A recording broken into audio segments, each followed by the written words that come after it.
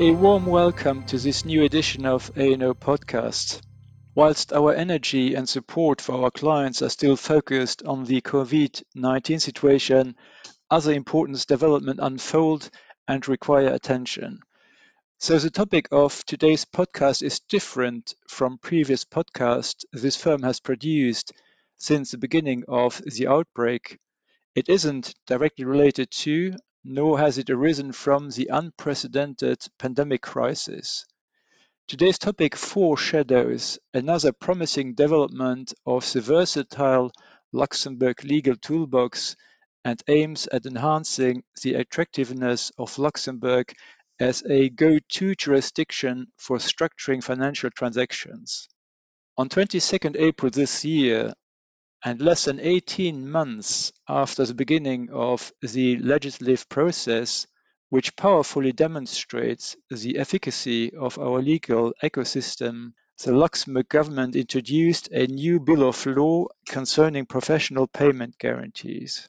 This bill is designed to introduce into local law a new guarantee instrument in the form of a personal guarantee of payment in a professional context. Building on the success of the 2005 Act on Financial Collateral Arrangements, the bill purports to enlarge materially the scope of the contractual freedom for personal guarantees. And just by way of reminder, as probably you know, personal guarantees are generally used to transfer risks in respect of on-balance sheet transactions like securitization, to support refinancings or new money credits like the operations that are sponsored by the European Investment Bank and the European Investment Fund to finance SMEs, so small and medium enterprises. Or lastly, to structure large industrial or commercial group financing supported by a personal parent company guarantee. It is undoubted that personal guarantees have become a remarkable tool for risk management and risk transfer purposes, and are recognized as such from a regulatory perspective for credit risk weighting purposes under CRR, so the Capital Risk Regulation. I think it's important also to note, at least to mention at this stage, that senior representatives of the EIB and the EIF's legal divisions played together with the ABBL, which is the Luxembourg Bankers Association, with the support of, amongst other, Alnover in Luxembourg, a cardinal role in the design, the preparation, and the drafting of the bill.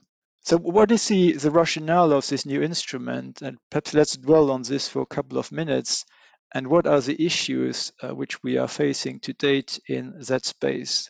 As you probably know, traditionally, legal practitioners have the choice between the personal guarantee, which is embedded in the Luxembourg Civil Code, and which takes typically the form of a suretyship on the one hand, and the autonomous guarantee, which is a legal construct that was developed in the early 90s by practice and is now largely recognized by dominant case law on the other hand. However, and it's important to note that both concepts have their limits and they come with a fair amount of legal uncertainty.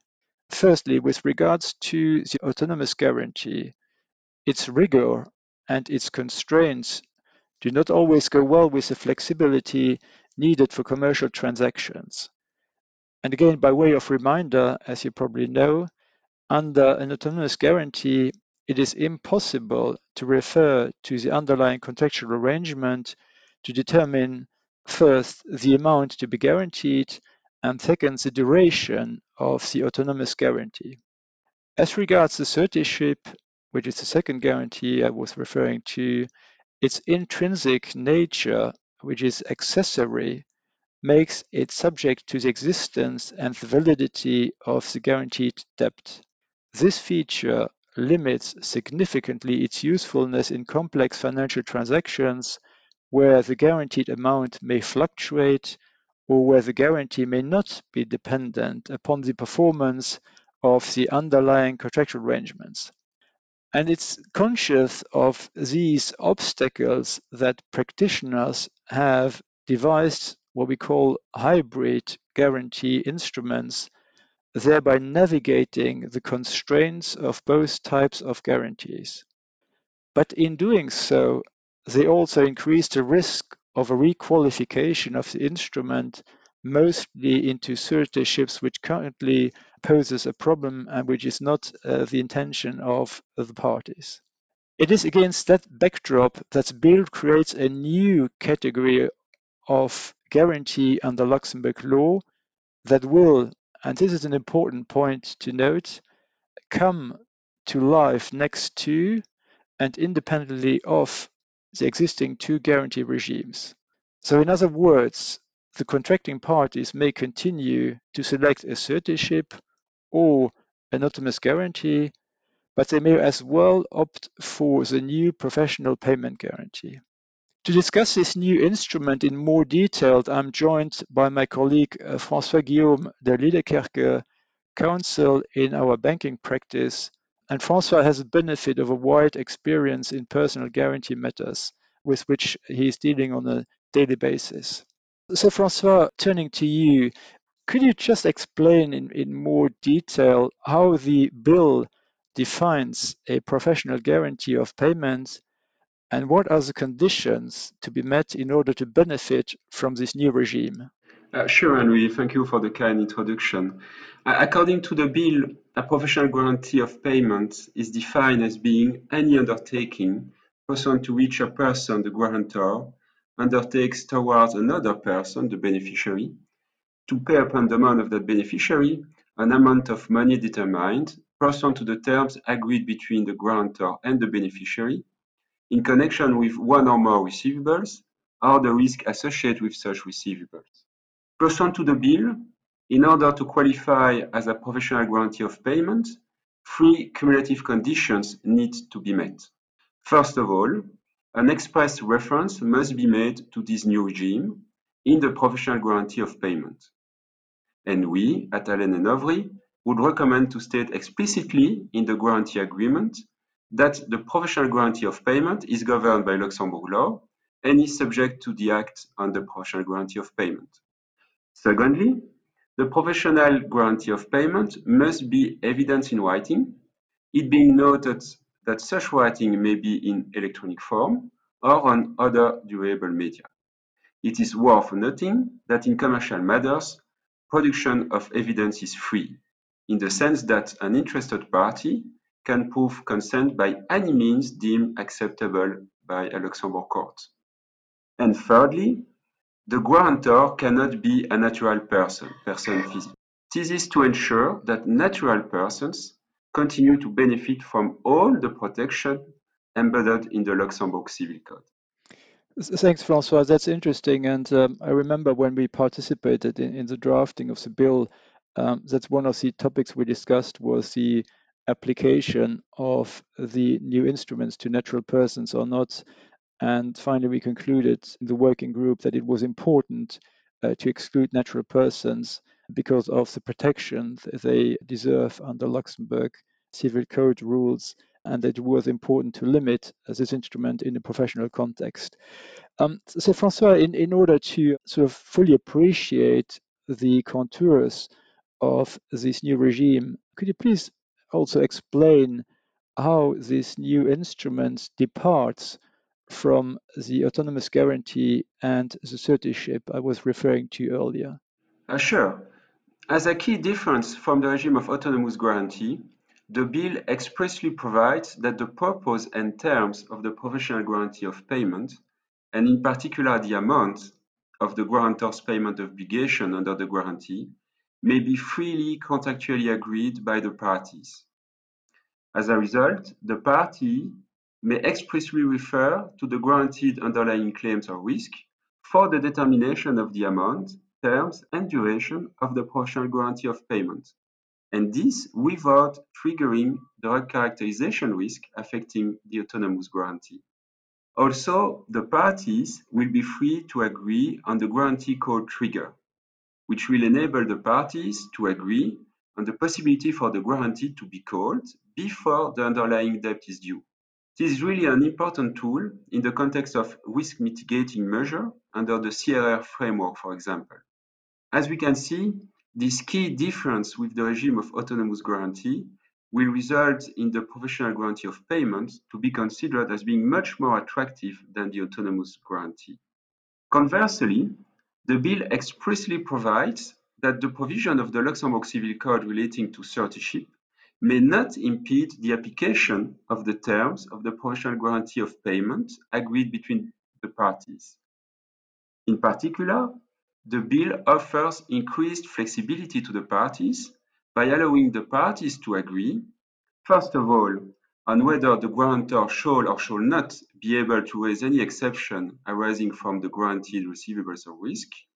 Secondly, on whether the guarantor, after payment under the guarantee, shall or shall not have a recourse against the underlying debtor, and shall or shall not be subrogated in the rights of the beneficiaries in respect of the guaranteed receivables to the extent of the amount paid by the guarantor.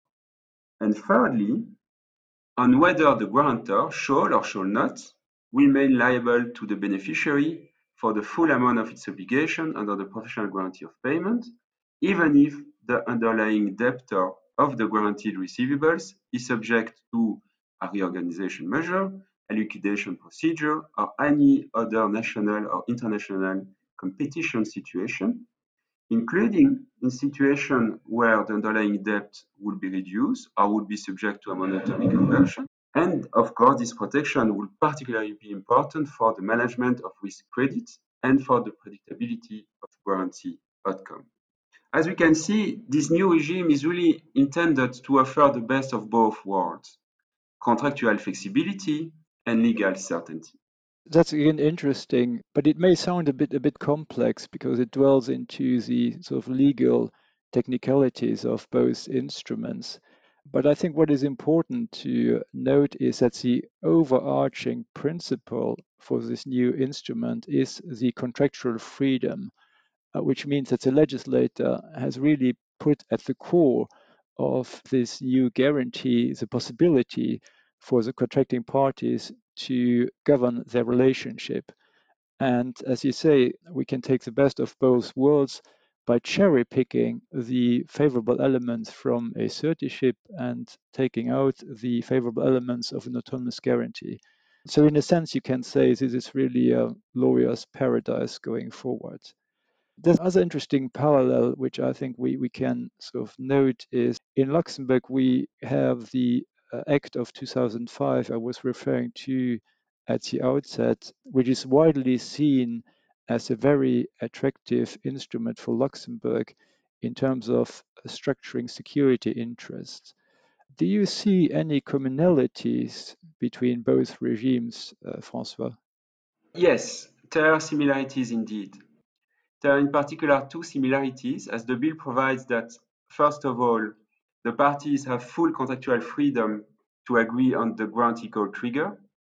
Indeed, the bill expressly provides that the professional guarantee of payment may be called upon the occurrence of any circumstances or events which have been contractually agreed by the parties, including in circumstances where there is no breach of performance under the guaranteed receivables, or where the debt has not matured or become payable, or where the guaranteed risk have not materialized. And secondly, as for security interests governed by the Collateral Act 2005, the bill expressly recognizes the role of the security agent or the security trustee for the granting of the professional guarantee of payment. As a result, the professional guarantee of payment may be granted in favor of a person acting on behalf of beneficiaries of the professional guarantee of payment, to guarantee receivables of those third parties beneficiaries, present or future, provided that such third party beneficiaries are determined or ascertainable. The bill further clarifies that the person acting on behalf of beneficiaries of the partial guarantee of payment have the same rights as those of the direct beneficiaries of the professional guarantee of payment, without prejudice, of course, to their obligations toward those third parties benefiting from the professional guarantee of payments.